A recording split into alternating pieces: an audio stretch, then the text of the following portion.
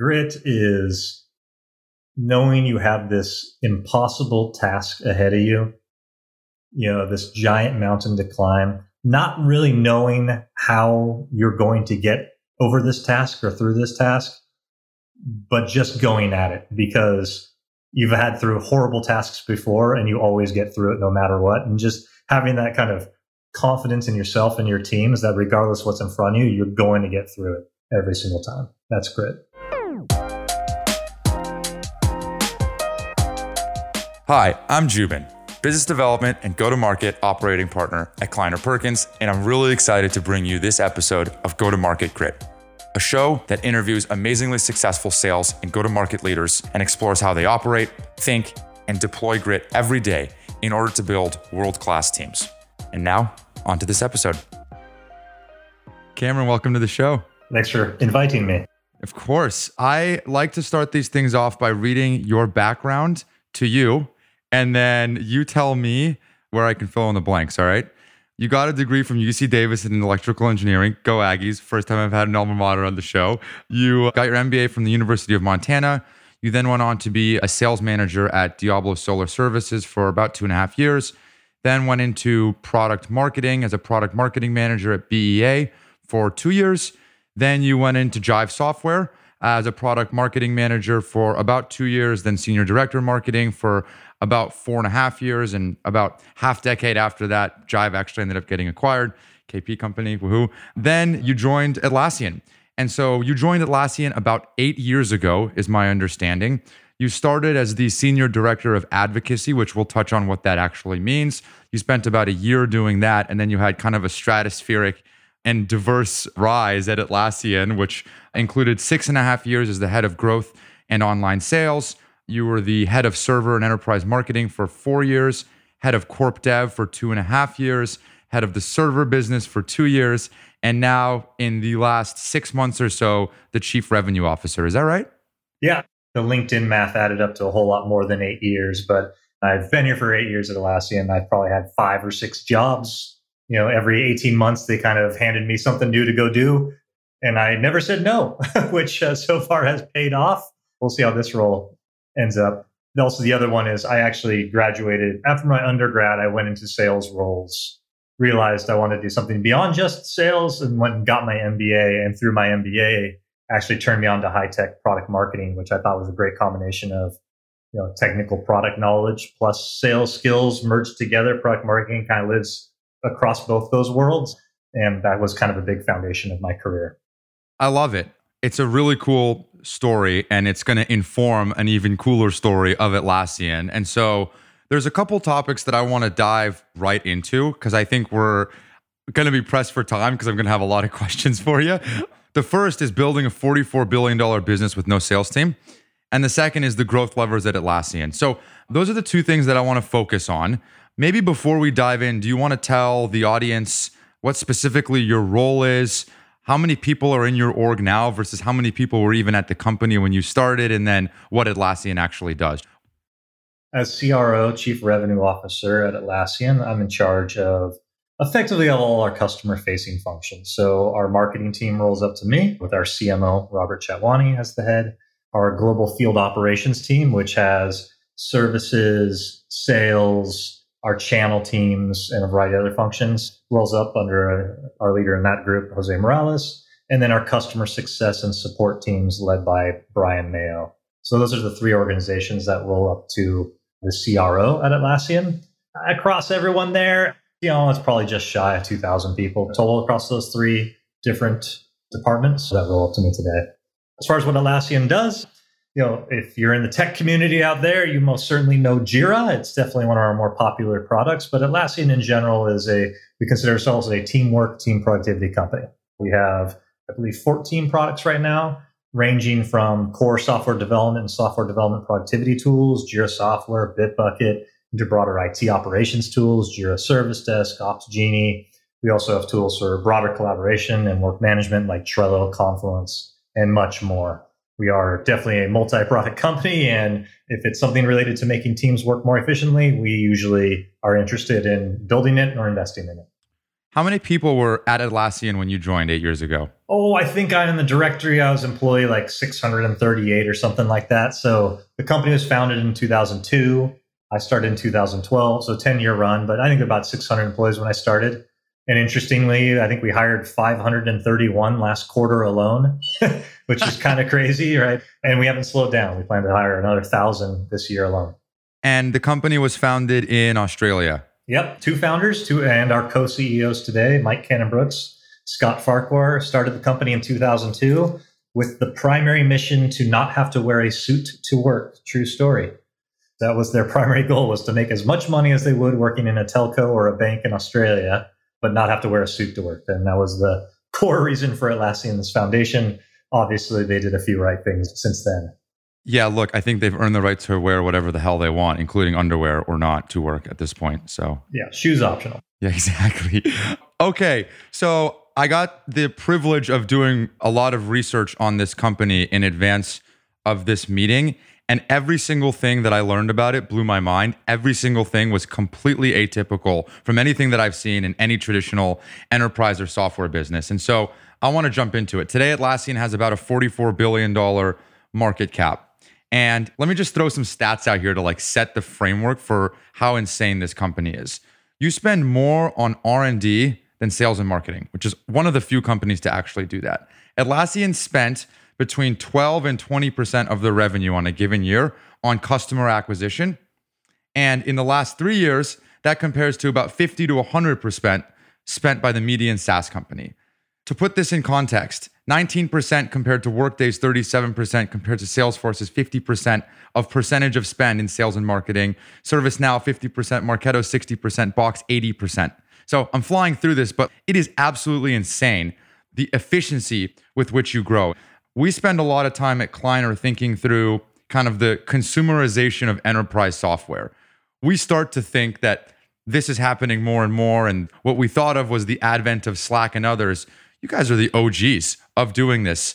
Maybe you could just start by telling us what the hell is going on organizationally and how foundationally did you guys get to this point today? And I know that's a very open-ended question, so take with it what you will. Yeah, listen, you got to think to the roots of this company. Founded in 2002, out basically in the middle of a global recession, right? Which is before the 08 and 09 global recession, it came out of the 2002 global recession. You had two engineers starting a company in Australia.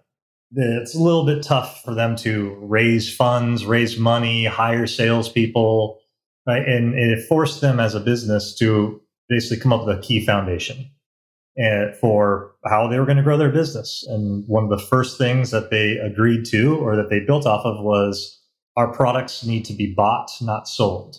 And not because they didn't believe in salespeople, it was because they couldn't afford salespeople, nor could they raise the capital for it. So they said, you know what?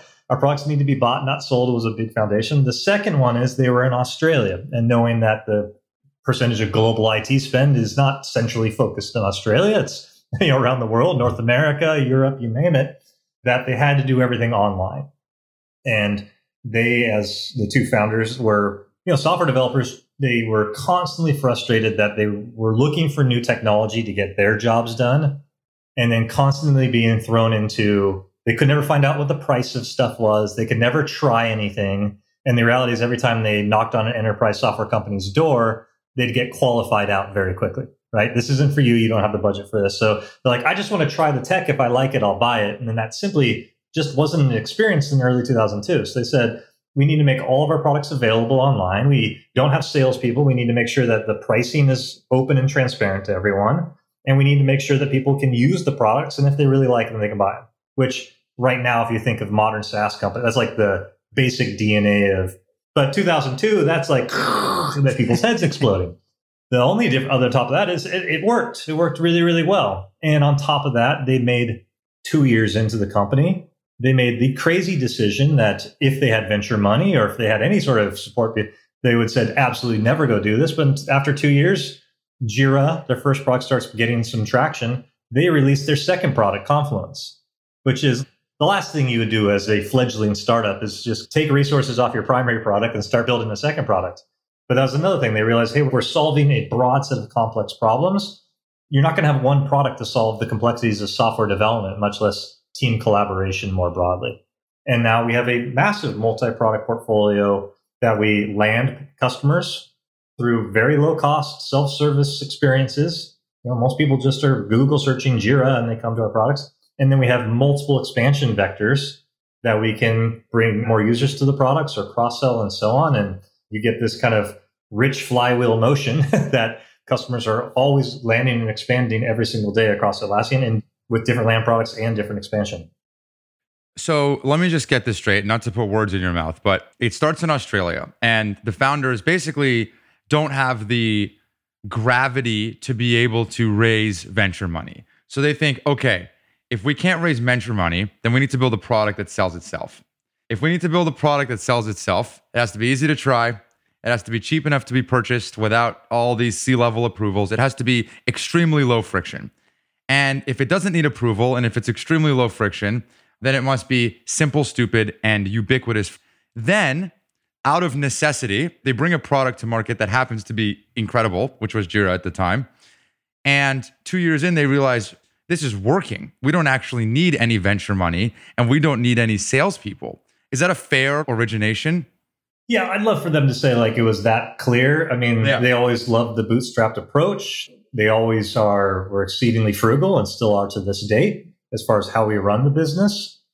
And in general, they always were happy with let's consistent growth. We're building a company that needs to be around for 100 years. We don't need to do anything artificial to accelerate growth, or as long as we have steady growth where we're landing net new customers and expanding them over time, we're going to build a very healthy business. I can't speak to what was in their head from a fundraising perspective and so on. I'm sure they had plenty of opportunities, but the reality is they never needed it because they had those key principles that they agreed to. And the other big one I want to put on there is pricing, is the price transparency. And it's still today across all of our sites for all of our products, you can see all of our pricing. And all of our customers get exactly the same pricing, by the way. So there's no separate negotiations or discounts are happening. They said, listen, that's the price on the site. That's, compared to any competitive offering, orders of magnitude less expensive, but give the customer all the information they need to make the choice themselves.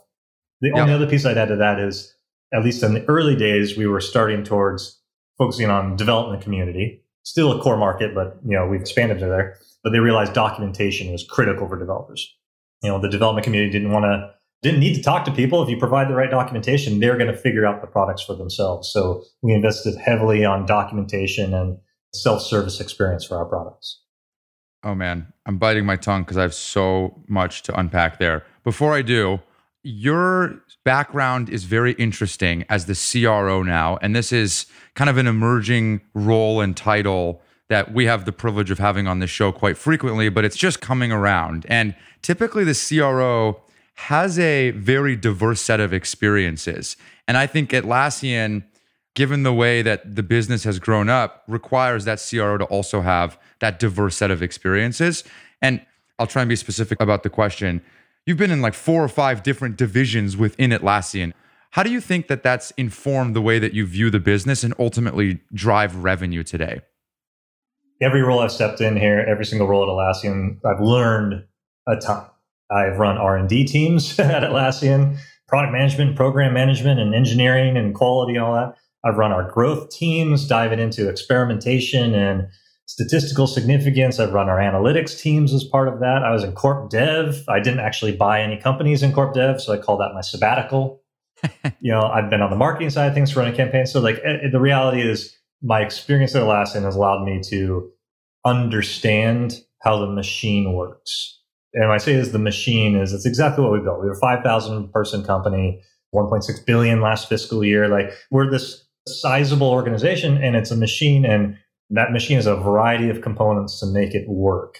And what's allowed me is by having all these different roles, seeing the different pieces of that machine and understanding them deep enough of which ones we can pull harder to get better impact out of, which ones we should be investing more in, which ones we should be investing less in, and honestly, protecting the most important ones. And I think that's a big one for me, is ensuring that the core pieces of which keeps this flywheel motion going, that we're protecting those at all costs. And you started as the Senior Director of Advocacy. If you look up Atlassian sales on LinkedIn, you're not going to really find a whole lot. If you look up customer advocacy, Atlassian on LinkedIn. You're going to find a whole lot. And so, what is the difference between customer advocacy and sales? So yeah, first off, with that title, the advocacy title, everyone thought I was doing like the philanthropy arm of Atlassian. That's not it. We have the Atlassian Foundation, incredible program. We donate 1% of all of our profits to through the foundation. But no, the advocates organization was as close as you're going to get at Atlassian to the sales arm of Atlassian. When I started, we called them advocates, and customer advocates that's what we wanted them to be. We wanted to advocate for the customer inside of Atlassian. Now, the reality is, it's not that we don't have salespeople. Like, the reality is, if you have a sales related question, how does our product stand up against whatever you're trying to do in your organization? You're trying to solve a problem. If you have questions, we have people ready to answer them. The only difference is, for the majority of our customer advocates, is that we treat that engagement, every interaction, as answer that question as quickly as possible, whether it's pricing related, product related, you name it. Make sure that customer's happy, respond quickly, and then let them go on their way. What we didn't do is turn that into a lead and then track that as pipeline and then follow up with the customer every single day to make sure that they go and sign that deal. We realized it's just like, you know what, if a customer is evaluating our products and going to buy, let's just make sure that if they have a question or run into a blockage, that we have people there to help them get past that blockage. And that was the original aspect of it. So it was much more of, I called it customer service versus sales. Since that time, we have expanded into, we call our enterprise advocate team. And then through some M&A, we call our senior enterprise advocate teams, where we do have what you would consider a more traditional sales organization, where they are getting leads or being assigned accounts within Atlassian, and they're tracking down opportunities through pipeline to completion. But these are largely established customers from Atlassian. These are customers that are already standardized on our products. They're looking to potentially have a much larger engagement with us, whether that's upgrading to our enterprise versions of our products or looking to buy the entire portfolio and put together more complex solutions. And the reality is, when we get to those deals, it's like the ASPs are high enough where it makes sense to have dedicated account management against them. Yep. And for those that you have dedicated account management for, I assume success means a quota or it's tied to some revenue number. Is that true? And if so, what about the rest of the customer advocacy team? What does success mean? Yeah, it depends on the roles. So, like I said, we have a good subset, like our customer advocates. It's very customer service focused, right? Did we respond to that customer quickly? Were they happy with the response? Yeah, okay, like SLAs around treating the customers well and getting them the answers. Very customer service focused. Yep. As we go up the chain to these higher dollar things, yeah, absolutely. We have, it's largely, we have accounts, and are we growing those accounts as quickly as we can? More importantly, we have specific initiatives we have in flight, whether that's getting our customers to the cloud, getting our customers to expand into our IT operations tools, you name it. And we'll have specific targets around all of those that go down to our enterprise advocates. And yes, they do have sales targets associated with those. Yeah, okay, that makes sense. So again, as I was doing research, I saw a lot of very nice things written about Atlassian. Would it be fair to characterize it as one of the most efficient go-to-markets ever in enterprise software? Or how do you think about that? I'm hard pressed to come up with one that's more efficient. How about that? So there might be a few out there that run, but if you look at percentage of revenue gone to sales and marketing, and I think when you open this up, you said, hey, Atlassian spends 12 to 20% on customer acquisition. I mean, the reality is all of our sales and marketing expense is in that kind of mid-teens area. And the reality is the new customer acquisition part of that is only a fraction. And in fact, the majority of our apparatus, so to speak, of our go-to-market machine is much more focused on expanding customers once they've started with our products, and then expanding them through adding users, going to premium editions, adding more products, and so on. That's actually where the fun of the go-to-market model really shines. And we do that hyper efficiently. And we do that hyper efficiently because we basically, in everything we do, it's about how do we serve thousands and thousands of customers? How do we look at those cohorts and how do we address them? And how do we automate those experiences first and foremost? And then how do we complement those automated experiences with people where it makes sense, largely where the ASPs are high enough where human interaction makes sense. So walk me through a workflow. How does that happen? You have a core set of products that are the key tenets of what drives a customer to Atlassian. That is your top of funnel. So that might be Jira, Confluent, and Bitbucket. I'm not really sure. Maybe like 3 or 4 of those. Maybe it's just Jira. And then you have a suite of products or services built around that ecosystem of your core tenants or foundation that you then can expand, upsell, and then slowly start to bring in as a customer starts to become more engaged with Atlassian. How does that work? It works beautifully. So let's use Jira Software. So let's just say, as of March, it used to be you'd come to our site, try Jira. Jira Software is an agile project management tool for those of you who are not aware of Jira Software. You get in a project, you start working it, and you had a 7-day trial. And at the end of 7 days, you give us $10 and you could have 10 users for $10 a month. And then that's where customers started with us. And it was $10 a month for 10 users, no problem. Jira, it worked great. In March, we actually made the decision to remove that $10 first purchase. So now that user, basically, you can do 10 users for free across Jira, all of our products now. And it's only when you add your 11th user do you have to enter your credit card. And that all is into our view of make customers successful with our products, make it as easy as people for to kind of self-serve that experience, try to eliminate as many steps as possible between that customer having a problem, which is I need a way to track work for my team, and a customer seeing value in our solution, which is largely setting up a project, submitting some tickets, inviting people of their team to go work on those tickets. And since the time I've been here, we've shortened that from consider a 2 or 3 day experience with many, many different windows to something that you can do in 5 minutes at no cost whatsoever. But now once we have that Jira Software customer, they're actively using that product. Right now, how do we get them to add the 11th user? That's how they get them to a paid customer. Right now, that is a huge focus of our organization, and it's a combination of 3 different teams. Our marketing team, who owns the website, email, content, and collateral, can write blogs. Largely is, if you think of someone who's might be part of a company with 500 people, but there's only 7 people using Jira, it's largely, here are all the great things you can use Jira for beyond just managing a project, or here are the best practices that we've seen, playbooks you can go run to get more value out of the experience. Combined with the marketing organization, we have our growth organization, which is constantly running different experiences, A/B tests on onboarding, user activation, new user journeys, new user training and enablement. So basically, what we're constantly doing is changing that experience for new users to try and optimize that path of sign up to I see value, I'm going to keep using this. And we're A/B testing like heck. We have multiple tests going across multiple cohorts at all times. And then the last piece of that is our commerce teams who run all of the transactional components, which is, okay, I've added my 11th user. Great. How do we make it so that's easy as possible for the customer to enter their credit card, understand what they're paying for, understand how those transactions are going to work, and allow them to manage that entire billing experience? Now, that's 3 separate teams that all have to work in coordination, running a variety of different experience, all analytics driven to get people to add that 11th user. And that's just the start of the customer journey today, but a ton of effort goes into automating that entire experience for our customers. Would this ever work? And this is a totally unfair question, but to your point, everybody wants to do this now. Everybody wants to create this product-led growth model because when it works, it's an incredibly efficient business. But if you don't have the product that naturally just works, i.e. Slack, i.e. Jira, whatever it might be, is it possible to replicate this without that killer first product? So first off, yes, product is all like, do we have a problem? And do you solve that problem in a unique way better than current ways that that problem is being solved today? And the answer is no, you always need an awesome product to start with. And Jira is absolutely it. It fit that criteria of what customers needed.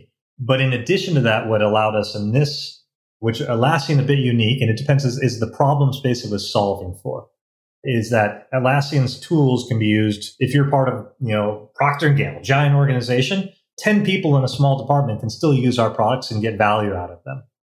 You can't really say that about a CRM system or an HR information system, right? Like there are certain applications and problem spaces where you really kind of need a top-down decision. And the only way it works is if every single person in the company uses it, right? You wouldn't have multiple CRM systems and so on. And that's not where Atlassian, the problem space that we had is we could start with a team within a large enterprise. We didn't need the large enterprise to adopt all of our tools. And I think that's one dynamic that if I was a startup, I'd really have to understand is actually what we're doing is a system that only gets value if everyone's using it. That requires a completely different adoption model than something where actually it doesn't really matter the size of the company. As long as a set of users can get value in it, we can make this work. And Atlassian really focused on that latter part.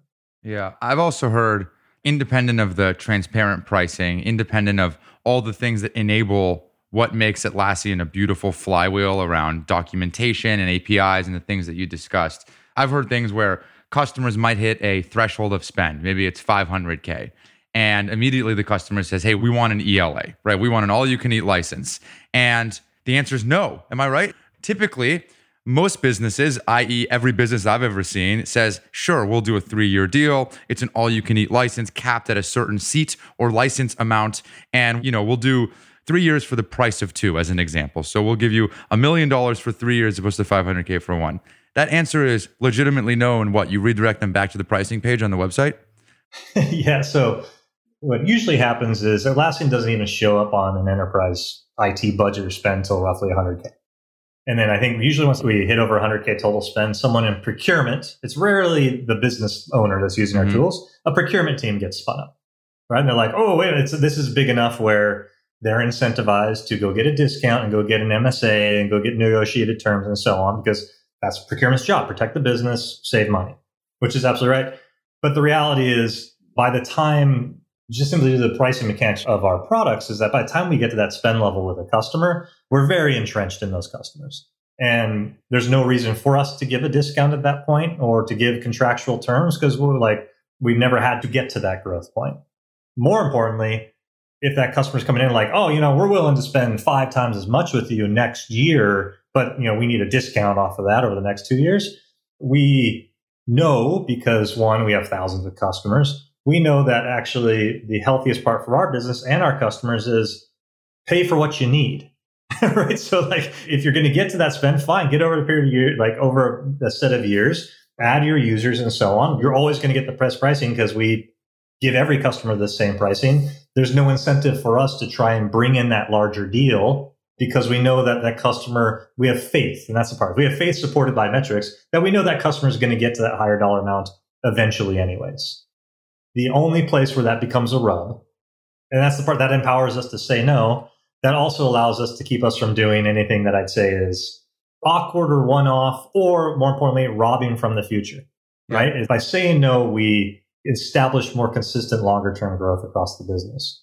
The only place where we will try to be more flexible is with customers that are largely in regulated or government entities that simply, for some reason, cannot accept our terms. And they could basically say is actually, you know what, everyone loves your products, but the reality is this is too much for our risk for our business. We're going to shut this down and go with something that's way more expensive and that no one wants to use simply because of the contractual terms. In those situations, we can engage in an ELA discussion, but in all those situations, there's a premium, right? We don't do it to discount the customer's expense. It's always a premium in those conversations, because it's honestly more risk for us to live up to those terms.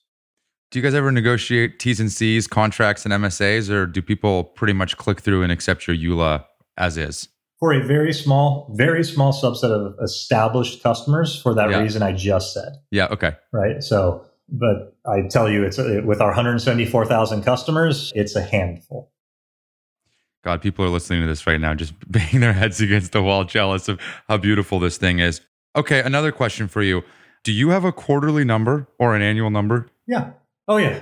We got numbers on top of numbers. We are a metrics-driven business. Well, actually, I'll take that back. It's like my personal bonus is tied to my OKRs for my teams and so on. But yeah, absolutely. We have financial targets that we're trying to go hit. And I guess the reason I asked that is because the reason those numbers exist is to drive efficiency in a business, right? Drive predictability and linearity. And if you have a number, then you do everything you can to pull in the revenue in order to hit that number because you're measured against that number, and success means hitting that quota. And so I guess I'm just imagining the use case where you have a giant customer that says, we want to do a huge deal. And, the sales reps brings it to Cameron. Cameron says, well, I'm 92% of the way to my number or the company number. We should bring in this deal to get across that finish line. That's the common thing. If you have a number, do you not have that kind of pressure to do so? Does the question make sense? The question makes perfect sense. Yeah, Cool. it's the last week and you need to get the extra 7 mil in and let's give that customer 50% off the year 4 because largely robbed from the future to make your quarter this year. Now, I won't speak poorly to my previous companies that I learned a lot of, but it's that is a failing strategy. So first off, we don't give discounts. So the reality is what it comes down to is what are the tools I have available as a company to do that last minute deal? And the reality is we don't do discounts last minute. We don't do contractual terms last minute. There's no certain thing. And we tell the customers up front on that. If you're going to wait till the last hour of the quarter to get this deal in hope that we cave, and we're not. That's simply just not how we operate. And the reality is, which when we hire new salespeople in the business, they kind of it blows their heads. It's well, how do I create a compelling event? I'm you don't need a compelling event. If the product works for them, answer all their questions, guide them through, you don't have to wait till the last minute and negotiate. They're going to get the same price on April 1st that they did on March 31st. And once you establish with the customers, there's no reason to bring everything to the end.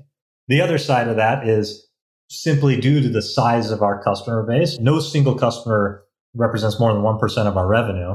Thus, no single transaction would ever get, the reality is that 8% gap that we'd have at the end of the quarter, which has never happened, by the way, would never be made up through a single customer transaction. We have way too diverse of a customer base. Was it always that way? Even 7 years ago? More so. No kidding. 7 years ago, you got to realize the most expensive products we had were $24,000. That was an unlimited license of Jira when I started Atlassian. Actually, it was $8,000, and we just raised the price to $24,000. So even our largest customers, the largest banks in the world, were paying us $24K for an unlimited license, whereas our entry-level customers were paying us $1,000. So the delta 7 or 8 years ago between largest customer and smallest customer was actually smaller than it is today.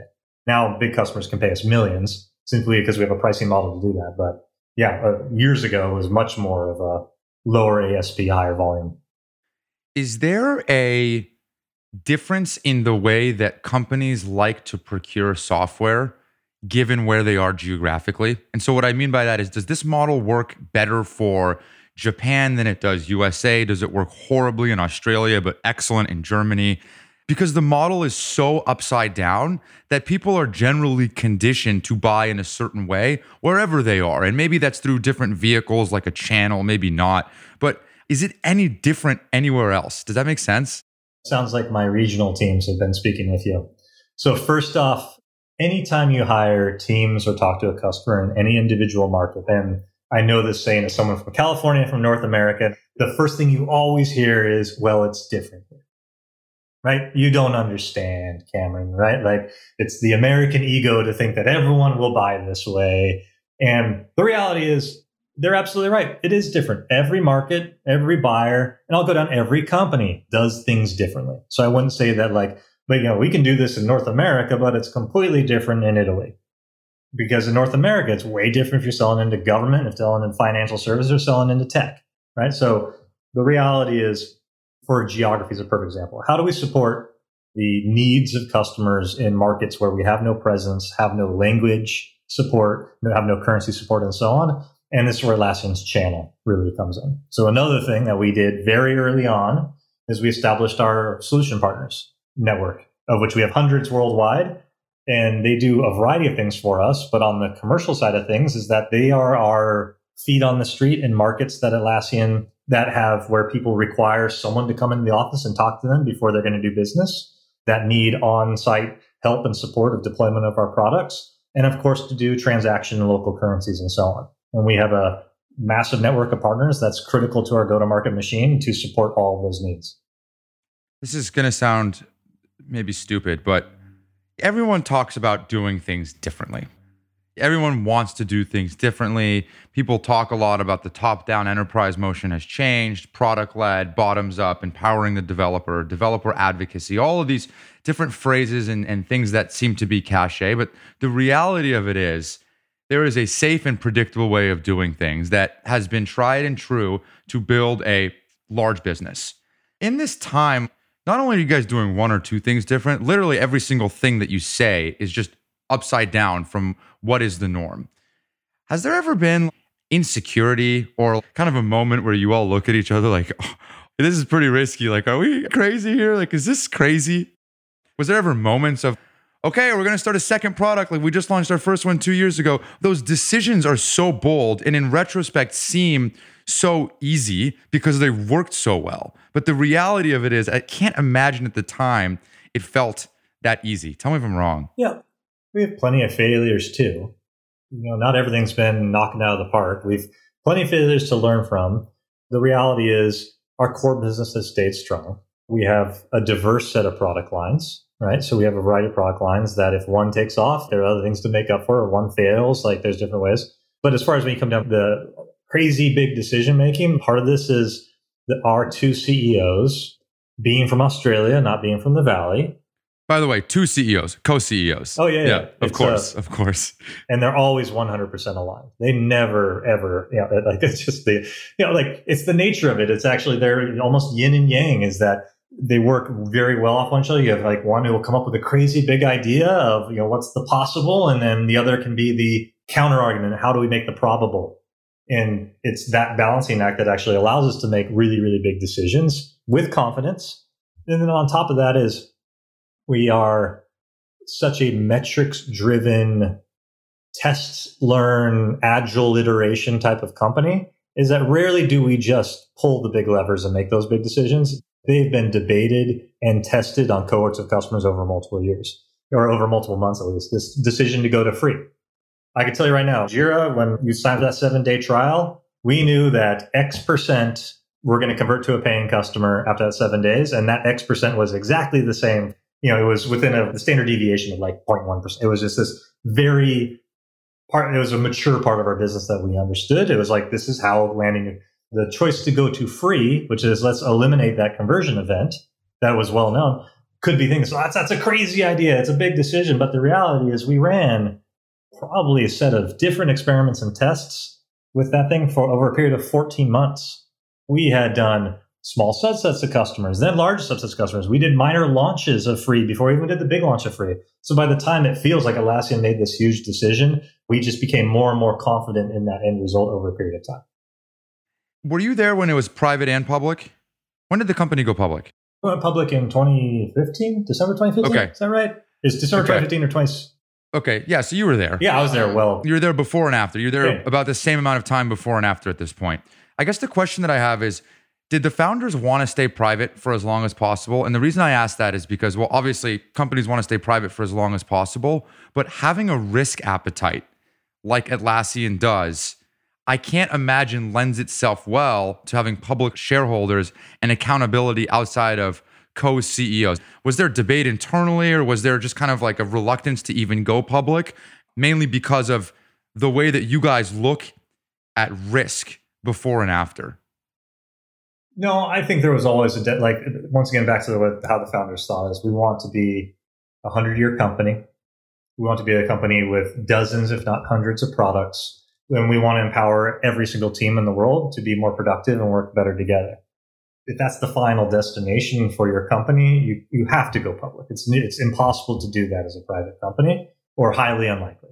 So there was always that destination. When I came on, it was largely establishing the executive team, establishing the board, doing all the proper motions to go publicly, and also did time to make sure that we were what I'd say is a very operationally mature organization when we did go public, right? And since we were always a profitable business, we had always had high free cash flow. We weren't always forced to go raise capital just because it's the way to keep the business running. Is that we did it to invest in and accelerate our business more through M&A or massive investments in R&D. So no, there was never an aversion to going public. We just made sure we crossed all of our T's and dotted our I's before we did. Okay, so you took some money from Accel and from T. Rowe Price, $60 million from Accel, $150 million from T. Rowe Price. But in both cases, it was actually to provide liquidity to your employees, not to fund the operations. So typically, one of the primary growth levers for a high growth SaaS company is money, venture money. You haven't had to do that. And is the reason because from the get-go, you were making money, and because of the efficiency in your model, you just never had to? Yep. That's why I just keep it like, will there ever be another Atlassian? You got to realize how patient those two guys were. They founded in 2002. They took money in 2010, that right from Excel? 2009, like 7 or 8 years before they even took money, but that was purely for liquidity. So 13 years to go public. That's a long time.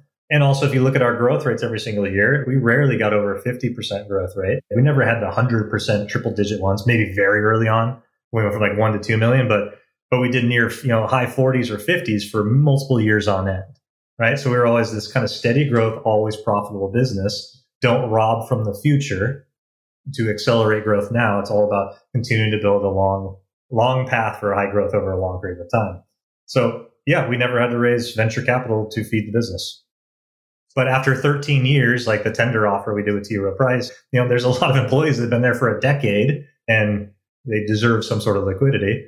Now that's so funny. It's like, I took some money off the table when T. Rowe Price came in, and of things I regret in my life, selling those shares. I was like, that was it. Yeah, I bet. You mentioned earlier failures.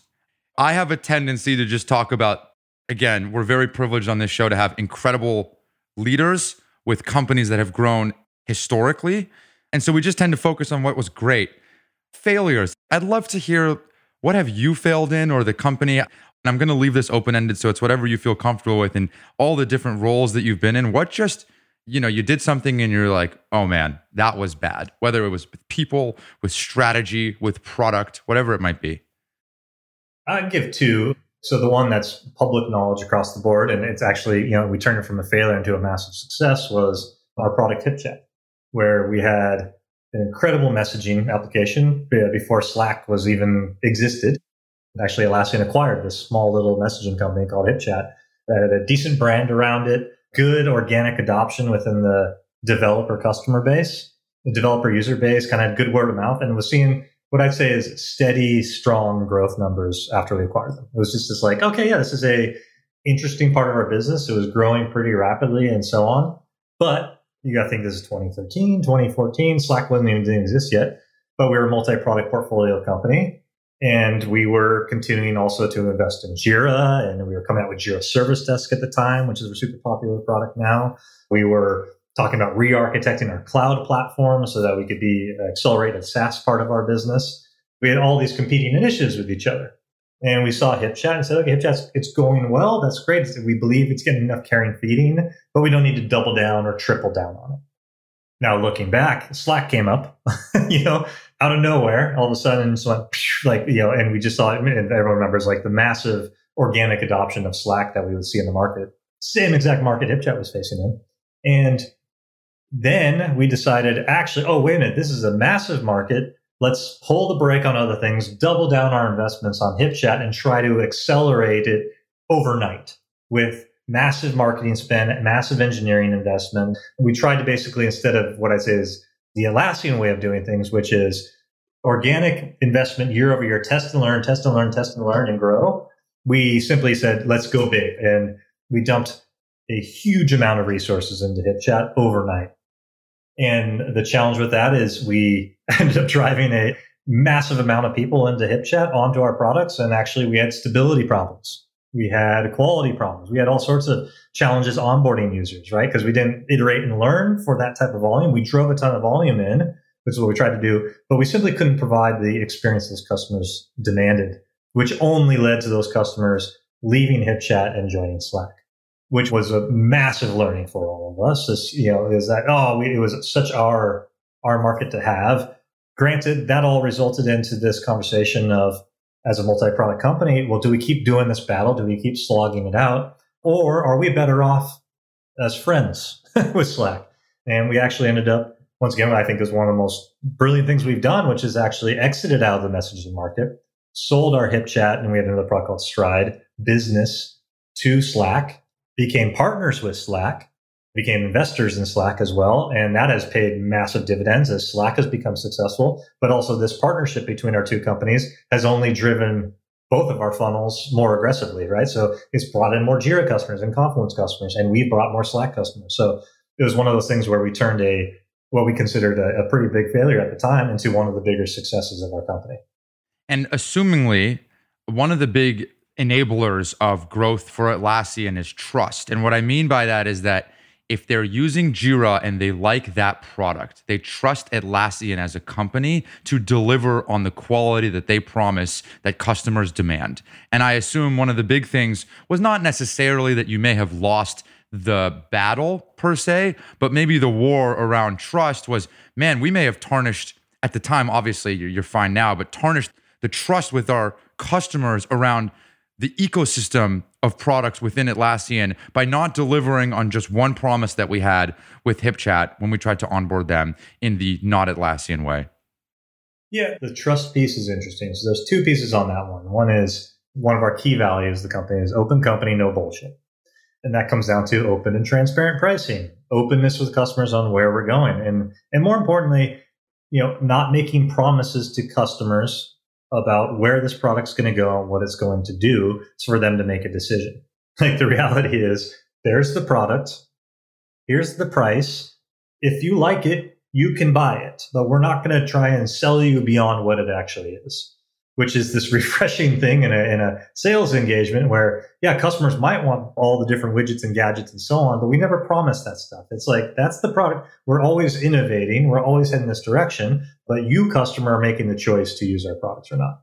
And that puts a lot of that decision-making and empowerment on the customer. And the reality is that's one of the best parts of what I love talking to customers is, they chose to become an Atlassian customer. They choose to use our products. And then we have a bunch of people that have built what I consider their careers off of Atlassian. They're like, I brought Jira into my company and it's fundamentally changed my career and made the success I am.